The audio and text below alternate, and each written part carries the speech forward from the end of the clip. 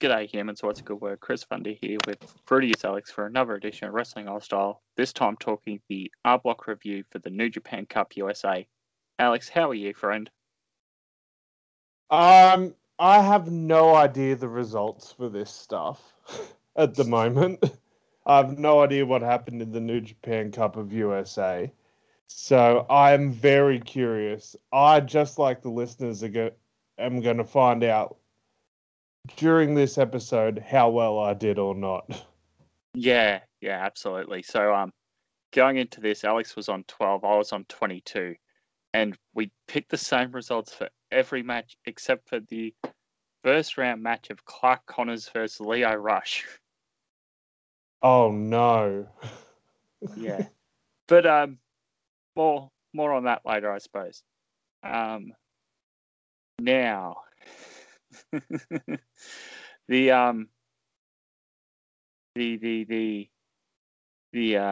what was I going to say? This tournament it came at the wrong time. Smack bang in the middle of Mania season.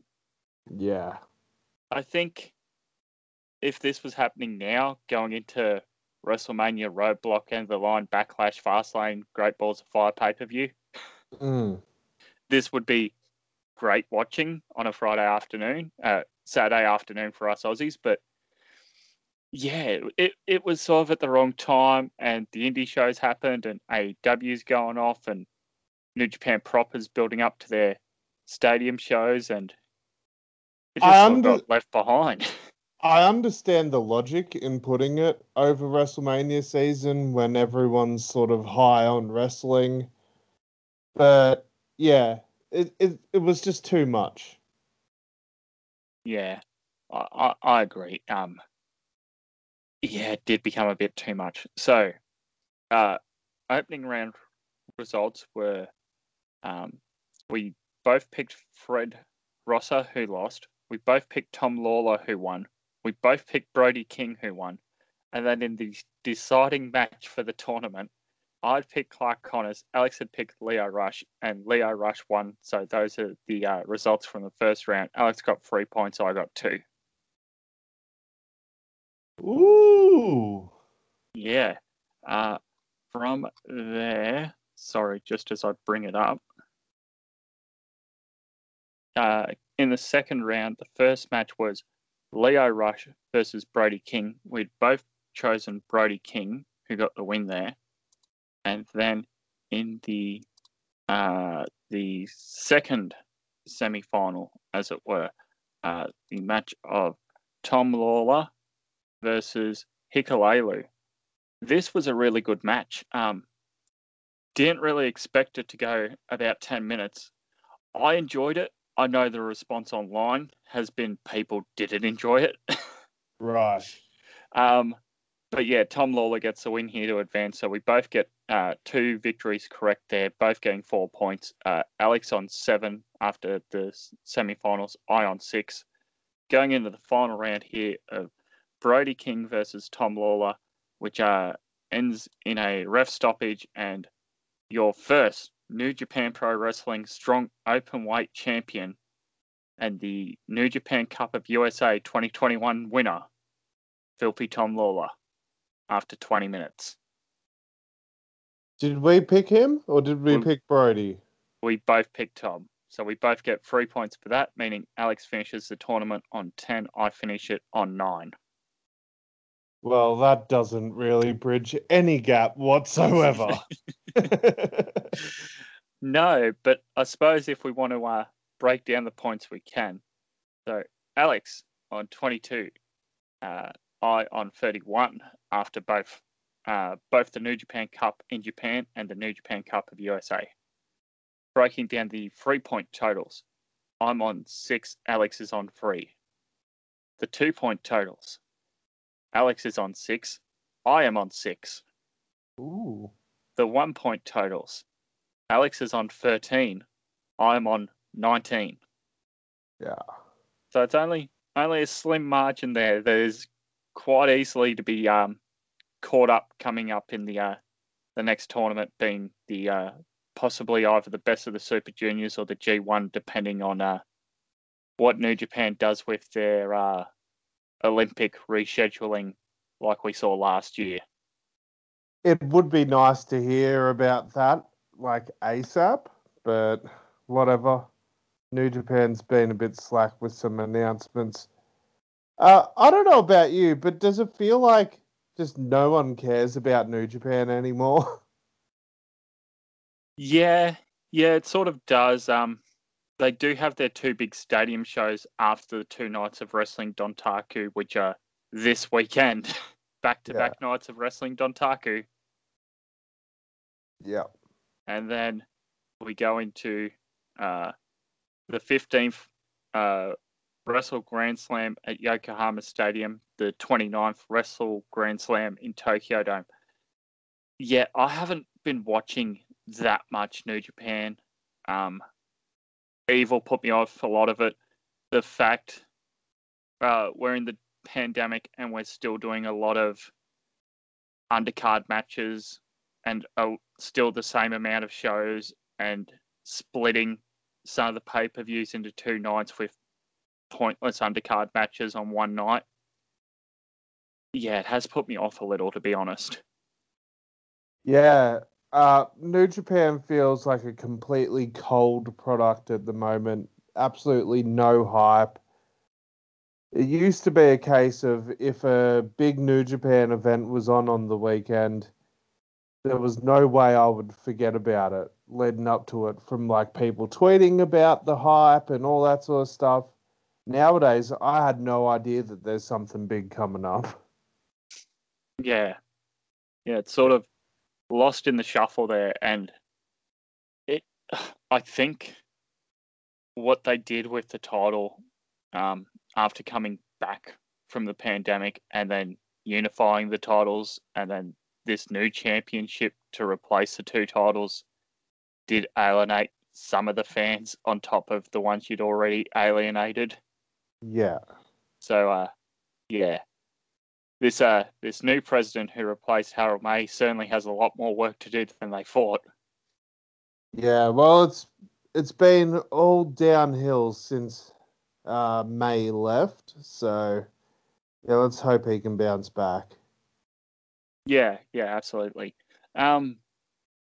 I suppose any quick thoughts on anything New Japan related before we sort of wrap up this smaller R Block edition review. I think Tom Lawler's the right choice to go. I still think it's a stupid decision leaving the US title on Moxley when he's doing nothing in that company, and you could have put on Kenta, who's doing stuff in that company. Yeah, Tom Lawler's the perfect guy to put the belt on for New Japan USA. Uh, as far as my overall thoughts on New Japan at the moment, I have no idea what's even going on with them anymore. It's just completely fallen by the wayside for me. Yeah, I agree. It sort of was must watch, and then the amount they're still putting out, and it just sort of became skippable, like a lot of AEW with Dark and Dark Elevation. Yeah, Because of the length of those shows and the amount of matches you just cram in, they're skippable. yeah, definitely. Yeah. So I suppose we'll probably be talking on the wrap about the 2 nights of Dontaku coming up next week or the week after, and then talking probably the stadium shows I'll be watching. I don't know if you'll be watching. Yeah, if I remember, I will. Well, that sounds fair. So yeah, after 2 tournaments, possibility of, let's see, you keep count here as I list them off. Best of Super Juniors, Yeah. G1, Yep. Super J Cup, Yep. Young Lions Cup, Yep. World Tag League, Junior Tag League. So 6. Yeah, possibility of 6 more tournaments. Yeah. in I can see them not 7. doing. I can see them not doing the Young Lions Cup again. Yeah, Yeah. yeah, Uh, they do that usually once every 4 or 5 years anyway. yeah. But yeah, be interesting to see what happens. Some of these weird New Japan America tournaments like this what is it? Lions break crown that they did at the start of the year. I didn't count that because it's just like Yeah. like who's even talking about that now sort of thing. Yeah. Man. But I want New Japan to do well. I want it to pick back up. It's just they sort of took a lot of missteps there, hot potatoing the title, and then gave it to Coda, and Coda just sort of was a cold champion once he got it. Yeah, it's funny how a champion becomes cold when you barely book him. That's true too, I guess. Yeah. It's just so directionless, that company at the moment. That I is would, probably the best word to describe it. Yeah, it doesn't feel like there's a big picture going into the Australian winter. Like usually you'd be setting up your best of the Super Juniors and then starting to line up your G1 candidates, but it doesn't feel like that. yeah, like even at this point of the year, you start to figure out like normally what New Japan's thinking for the Tokyo Dome in January. You start getting a rough idea of the direction they're going to take. I have no idea who could challenge for the in the main event at the Tokyo Dome at the moment. Like, I guess you're probably going to do, if Osprey holds the title all the way to Tokyo Dome, you're probably going to do Kota and Osprey again. Okada Maybe Okada. for the But story. aren't they doing that at the Tokyo Dome like in a month or so? Oh yeah, you're right. Oh, Yeah. you're talking January Dome, are you? Yeah. Oh. Yeah. I guess it'd be probably Coda at this stage. Unless you're gonna roll someone out like a Suzuki. Yeah, you're always trying to sneak that in there, aren't you? Give him the title. um, yeah, it's just a case of like, what are the stories going on at the moment? It doesn't feel like there is any. It's just matches after matches, and usually there is a bit of a story with some of the stuff going on in New Japan, but this is just matches after matches, and as controversial as a take as this is, wrestling matches don't draw interest in wrestling. Feuds draw interest in wrestling. Stories draw interest in wrestling. The wrestling matches is what keeps them there. Yeah, I agree. Ah, man. So, I suppose with that being said, we should wrap up this brief edition of our block. Where can the good humans find you? Yeah, hit me up on Instagram and Twitter at FruityIsAlex. You can find us at WrestleOzStyle with an AUS on Instagram and Twitter.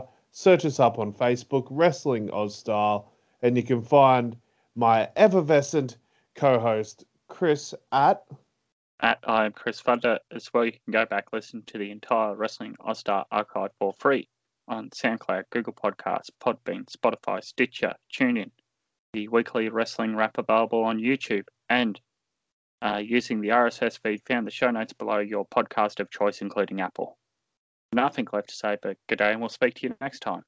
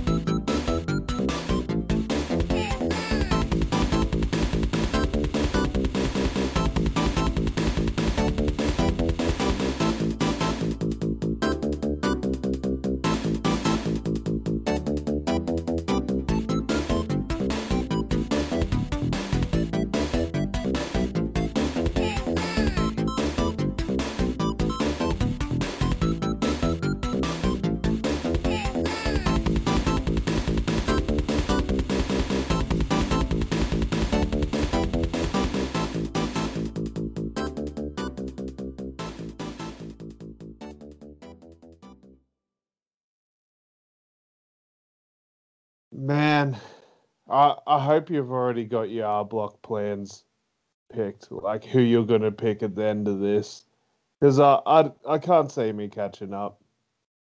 Bradbury, Bradbury, Bradbury, Bradbury. Come on, defending champ's got to have a bit more hope than that. Mate, I got everyone I wanted. Well, we'll see. We'll see. Goodbye, humans. Illy.